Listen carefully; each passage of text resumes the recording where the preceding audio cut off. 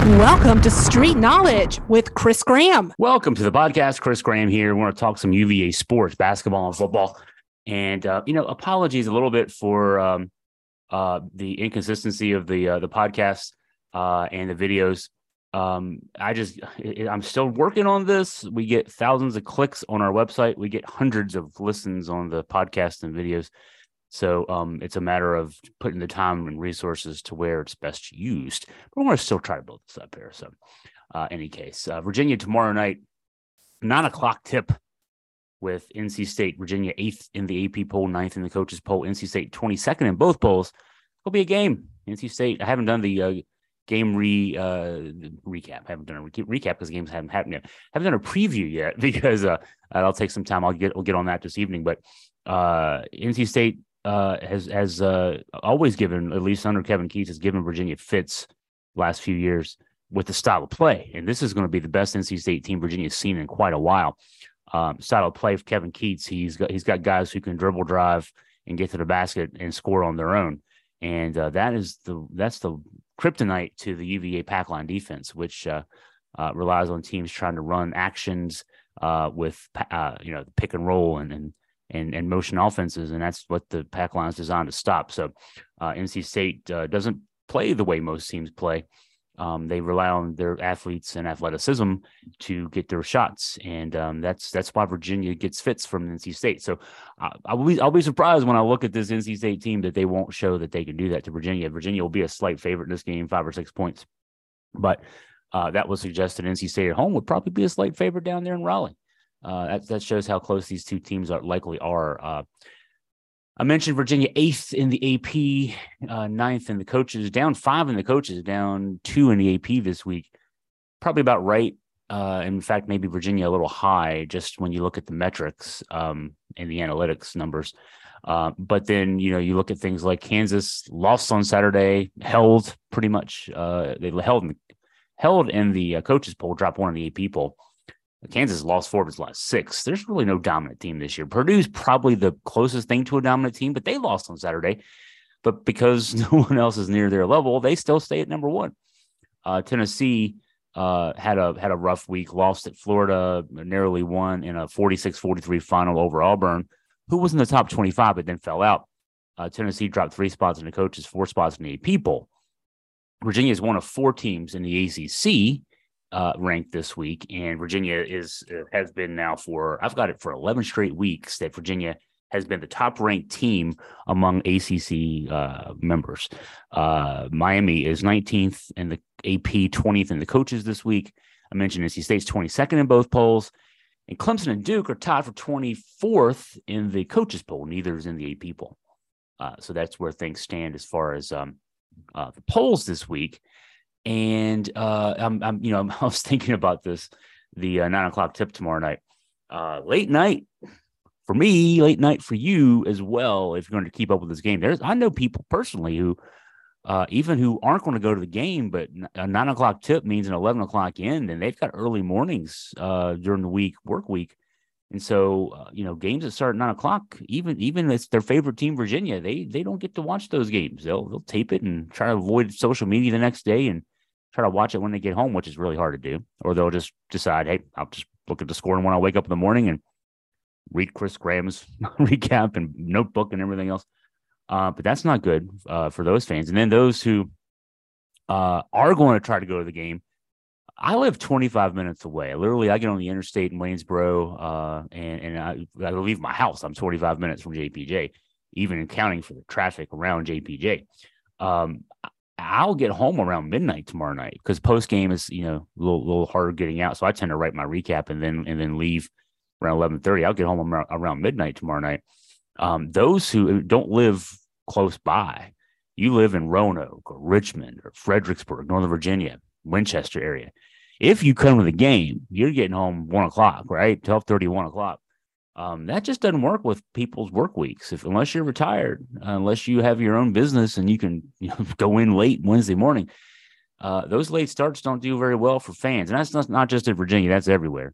But it's long since past the point that college sports is a ticket-driven revenue business. It's a business that relies on the TV money. In fact, you people, my wife's one of them, has season tickets at UVA, has for years.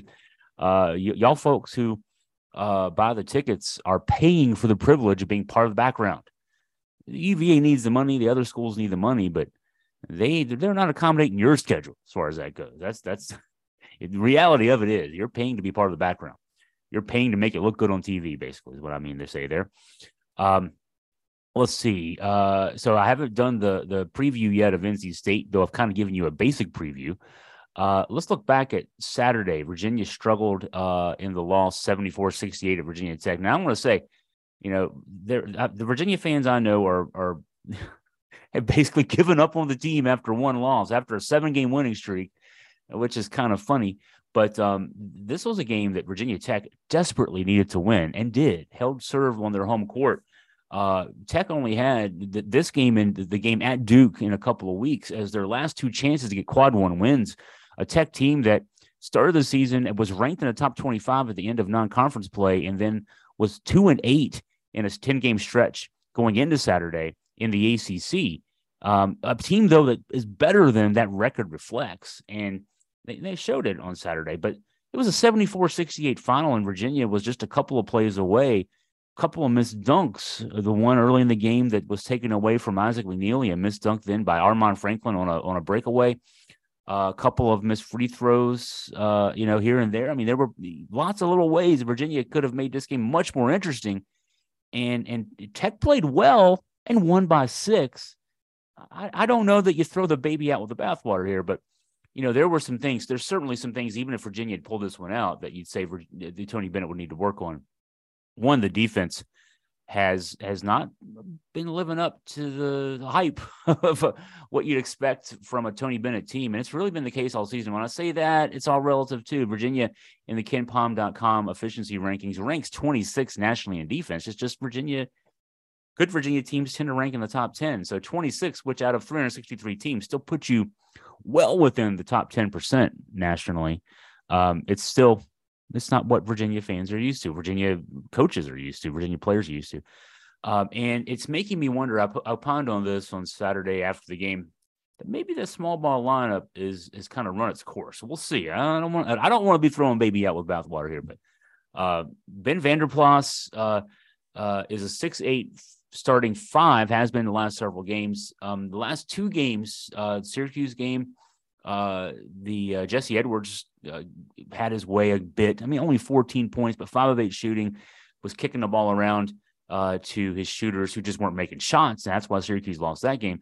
Virginia Tech made its shots when Justin Mutz was able to spin it out. He had 17 points on 7-11 shooting when he didn't spin it out. And then he had 8 assists when he did. And the fact that Virginia's got to double the post, a good post, when the ball gets in there and Vanderplas is undersized. It's weird to say 6'8" is undersized, but in basketball, that's the case. That's what gets the ball moving around the perimeter. And when teams can get shots, they can knock them down. That can be a problem. When I did some math on this, let's see, I'm in the wrong column here. I want to make sure to get the column because I'm using some of my notes here, just my notes from the stories on the website. I did the math, and let's see if I can. Yeah, I'm pulling it up right here. Let's see, the 5 observations column is what I was going to look for there. Virginia Tech scored 74 points on 63 possessions. It was still a Virginia-paced game. 4 of Virginia's last 5 opponents have scored over a point per possession. And that dates back to Virginia's win over Virginia Tech a couple weeks ago in Charlottesville. Over that span of 5 games, Virginia is allowing 1.031 points per possession. This is a team that on the season, in the ACC at least, is averaging allowing 0.988. So that's up a little bit. 5 points per 100 possessions in a 60 possession game. That's what typically Virginia plays. That's an extra 3 points per game that Virginia is allowing.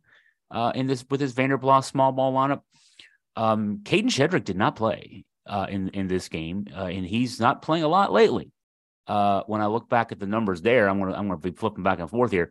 Shedrick was a healthy scratch. Tony Bennett confirmed that after the game with reporters. He started the first 14 games, and I want to write more in depth about this today too. This is another one I'm writing more today. But 3.5 weeks ago, I had written a column about how he was getting the unfair shake from ACC officials, in my opinion, and how Tony Bennett needed to go to bat for him a little bit more. At that time, when I pulled from that column, Shedrick was leading the ACC in box plus minus, which is basically a reflection of how your team performs when you're on the floor overall, not just your points and your rebounds and your counting numbers, but how your team performs when you're on the floor. He led the ACC in box plus minus. He was the best player in the ACC relative to how his team performs when he's in the game. He also led the ACC in defensive box plus minus, which is not a surprise. That's where his advantage would be most pronounced. Also led the ACC in defensive rating, and he ranked second at that time in block percentage and fourth in player efficiency rating. Now, he's fallen out of all those because of late he's not getting minutes. He's played just 38 minutes in Virginia's last 6 games, and again, he was a healthy scratch against Virginia Tech. In this stretch, Virginia is at the start of this stretch, Virginia was playing better offense with Vanderplas in there at the 5. But now they're not playing better offense, and I'll get to that point here. Let's see. So Vanderplas had 0 points in the loss at Virginia Tech, 0 of 4 shooting, 0 of 3 from 3. He played 29 minutes and did not score. And over his past 4 games now, he's averaging 4.3 points, 5.5 rebounds, 2.8 assists a game, shooting 31.8% from the floor. He's not doing what he had been doing offensively. And defensively, well, excuse me. So I wanted to defensively, Virginia's not playing as well. But the first 5 times out with Vanderplas as the lead guy at the 5 spot, Virginia was averaging 1.217 points per possession. That's a number that, if it was a season-long number, would lead the NCAA. So for the first 5 games that he was in this position at the starting 5 and getting the minutes of a starting 5, Virginia was one of the best teams in the country offensively from an efficiency standpoint. But last week, the win over Syracuse, the loss to Virginia Tech, Virginia averaged just 1.063 points per possession. That's a lot lower. That would rank somewhere in the 80s, 90s or so nationally. That's not an NCAA tournament profile for a Virginia team. 3-point shooting of late in the past 6 games going into Saturday, Virginia was shooting 41.4%. That's a reflection of how the offense had more openings because Vanderplas can stretch the floor. Virginia was 6 of 18, 33.3% in the loss at Virginia Tech. And what was done well by Virginia Tech, and teams, coaches and thus teams will copy what other teams do well and have success with until you can prove that you can adjust to that. But what they did well was they basically packed the lane. It was almost like they threw the pack line defense back at Virginia. They clogged the lane. Virginia still got 27 field goal attempts at the rim, layups or dunks, but only made 15 of them. It's 55.5%, 55.6% actually. And if you're not making the shots you need to make at the rim, and you're taking a lot at the rim, and then you're not making your threes, it's going to be harder to win the game, especially when you're not playing as good on the defensive end. Also, in another reflection of how that's the case, Virginia's second in the country. This is an impressive number. Virginia ranks second in the country, according to KenPom.com, in terms of the percentage of made field goals that are assisted. On the season, it's 67.5%. Virginia on Saturday, just 14 assists on 25 made field goals, 56%. Too much one-on-one ball because the shooters weren't making shots. And because the ball wasn't flowing, because Tech was packing things in and making Virginia, have to work a little harder for their shots. And so I'm suggesting that perhaps an adjustment may be in order, and we'll see. Tony Bennett plays things very close to his best, as that saying goes. All he's willing to concede is guys need to be ready, and we'll see, and matchups determine things, et cetera, et cetera. Virginia, I'm going to do a deeper dive again. We'll see how that works in terms of what we find out, lineup versus lineup. But it looks like to me Virginia is probably going to make some more adjustments. I'm not suggesting put Vanderplas on the bench and not play him like Shedrick hasn't been playing lately. I would just suggest maybe Vanderplas could be shifting back to his 6-man role.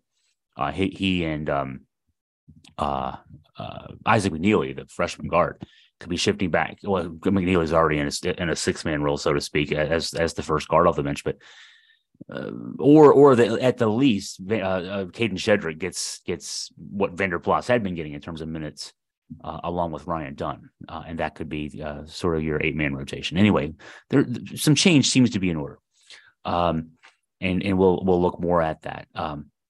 Let's see. Speaking of McNeely, parking break is still on. Something I wrote about on Saturday postgame. That statement alludes to something Tony Bennett had said before the first win over Syracuse at home back January 7th. So that's right about a month ago. Before that one, Tony said he told McNeely, the freshman shooter, he's brought in to be a sharpshooter, that he needed to take the parking brake off and be more involved in the offense, shooting the ball wise. And that game, he had 12 points. The Syracuse game, the 73-66 win, McNeely had 12 points, 4-7 from 3. You think, hey, he took the parking brake off. I did some accounting here. He had, so on Saturday, 3 of 4 from the floor, 8 points, 2 of 2 from 3. Those are efficient numbers. But since the parking brake got taken off, McNeely's averaging 8.8 points a game, 54.5% shooting from the floor, 58.1% from 3. But he's averaging 5.5 attempts per game. Before he was advised to take the parking brake off, McNeely was averaging 5.1 shot attempts per game. The parking brake is pretty much still on.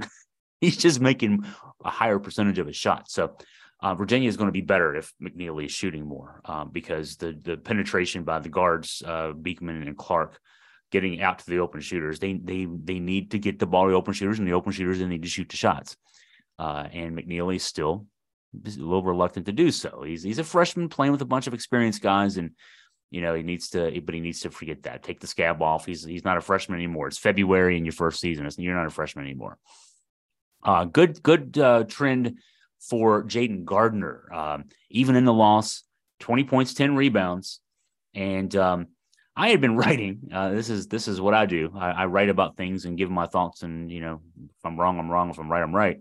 I had been writing as of 3 games ago that the emergence of Ryan Dunn, previously aforementioned there, the 6'8" freshman, was that Dunn seemed like he was ready to take the starting 4 position. And he had been getting more minutes than Gardner over a 3-game stretch prior to me writing about that.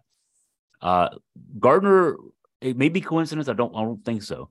Not that I wrote about it, just that he felt the heat from Ryan Dunn and how well he was playing. And Gardner's last 3 has really stepped up. He's playing like the guy that was the leading scorer and rebounder on last year's Virginia team.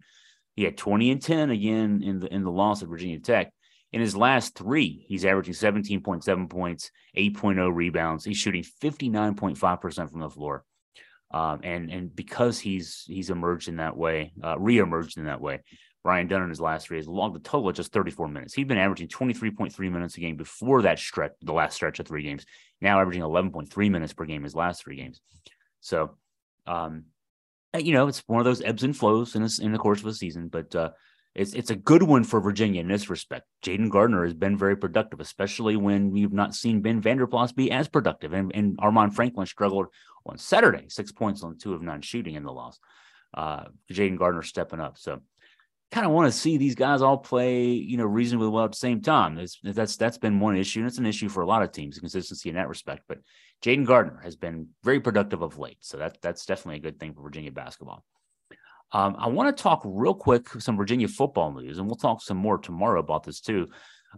Nick Jackson, middle linebacker, 3-time All-ACC selection, second team the last couple of years, third team 3 years ago. He had entered the transfer portal on December 11th, but had not committed anywhere else. In fact, then enrolled for the spring semester at Virginia. That gave Virginia fans and even Coach Tony Elliott a thought that, hey, maybe the kid is going to stay. We got the incumbency advantage.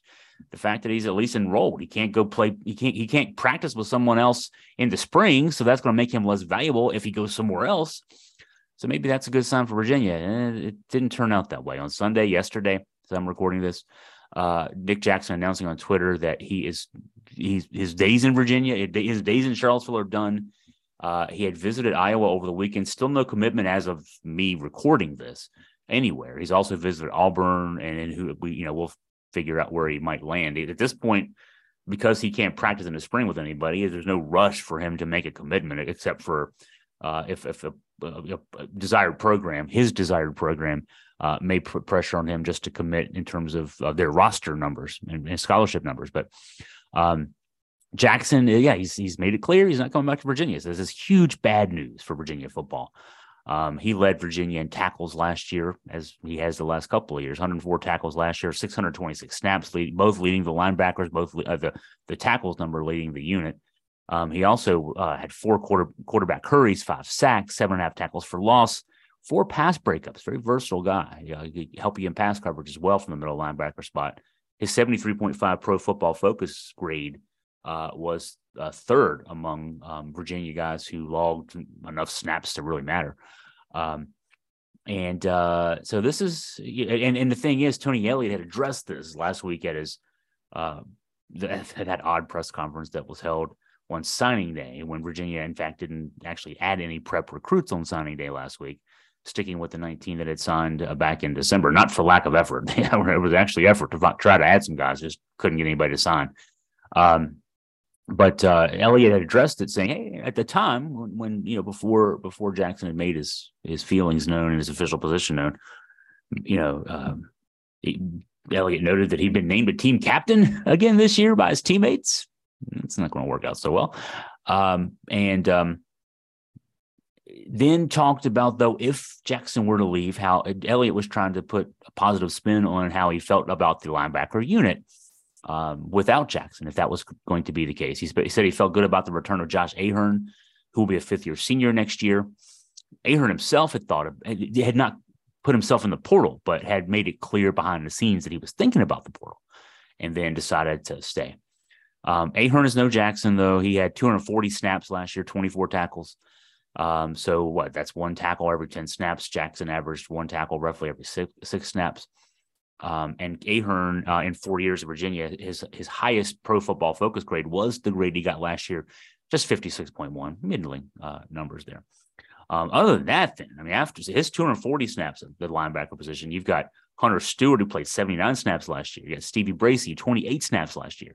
Trey McDonald, 6 snaps last year. And that said, Elliott was trying to sell that last week, because I've got confidence in the depth in that room. That's, he's selling you something there. And you want to give him the benefit of the doubt, but I usually don't. So as far as that goes, tomorrow we'll do another podcast. We'll talk about the preview that I'll write tonight on the NC State game. I'll throw in some Virginia Tech too. They play Wednesday night with Boston College. Tech lost at Boston College up in Chestnut Hill back in December, and can't afford a hiccup in this one. You got to build on that win with Virginia. So we'll talk about the Tech game too, coming up on Wednesday. I'll also talk more about a column I wrote today, and I would advise you, ask you, please, beg you to read the column. The title is "Carla Williams Wanted a Teardown. She and Tony Elliott need to be made to own it." It's on the website right now, AugustaFreePress.com.